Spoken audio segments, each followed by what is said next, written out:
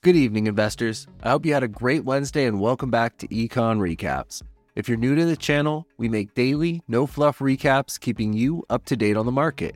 If that sounds way easier than reading countless articles, hit the subscribe below so you don't miss out. And now, let's get into the recap. The S&P 500 closed the day down 0.38% to a price of $4,055.99. 10 of the 11 sectors tracked in the index closed the day lower, the worst of which being utilities, down 2.35%.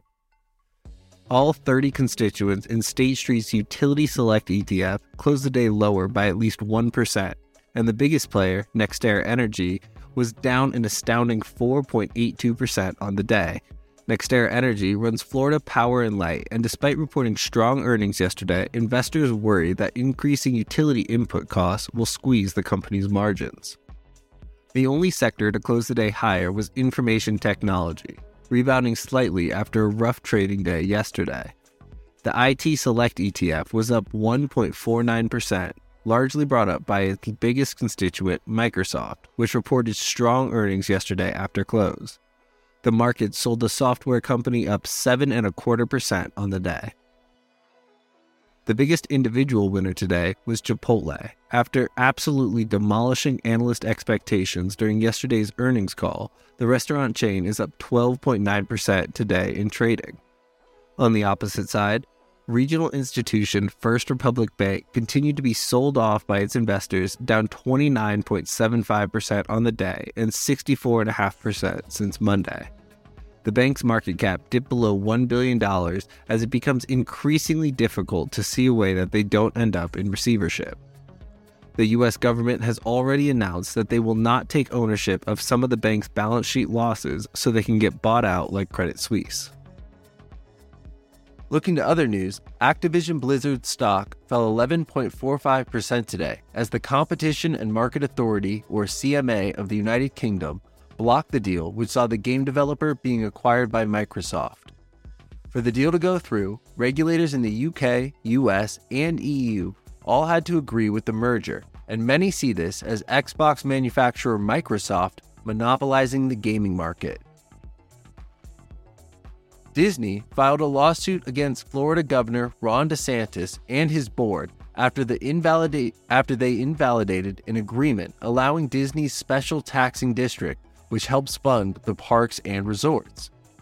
Disney claims that DeSantis is just retaliating against Disney for its speech on public health issues, and they claim that DeSantis' actions threaten their business and constitutional rights.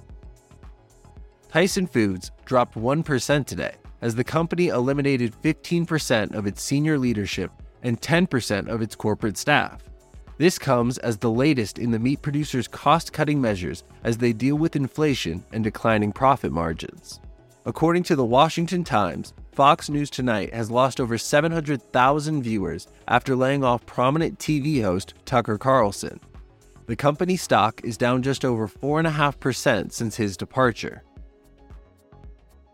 Today, the Federal Reserve Bank of St. Louis reported that durable goods orders were 3.2% higher in March.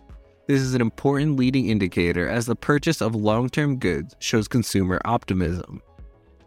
Tomorrow, we will get the first estimate of Q1 GDP. It is expected to have grown an annualized 2% quarter over quarter. We will also get initial and continuing jobless claims for the previous week. Going into earnings for the day, Meta stock jumped 11.6% in after hours as the company had a stellar earnings, reporting revenues of $28.64 billion and beating earnings per share estimates of $1.95, generating earnings of $2.20 this quarter. Not only did they increase their guidance for the next year, but Meta announced that they have over 2 billion daily users on its family of apps, including WhatsApp, Instagram, and Facebook. Roku stock made up its losses for the day by popping 2.19% in after hours after beating on both loss per share and revenue estimates.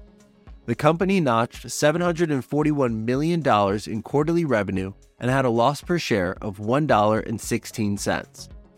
Unfortunately, the response to these beats were timid due to the company's uncertainty about the future of ad revenue.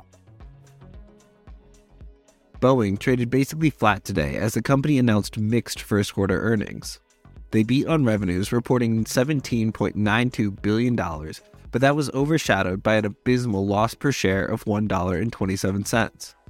The company also mentioned that they plan to boost 737 production to 38 planes a month, though investors are skeptical that they can achieve this. The company was producing 31 a month until recent manufacturing errors by its partner Spirit AeroSystems. Hilton had a great earnings, beating on both revenue and earnings per share estimates.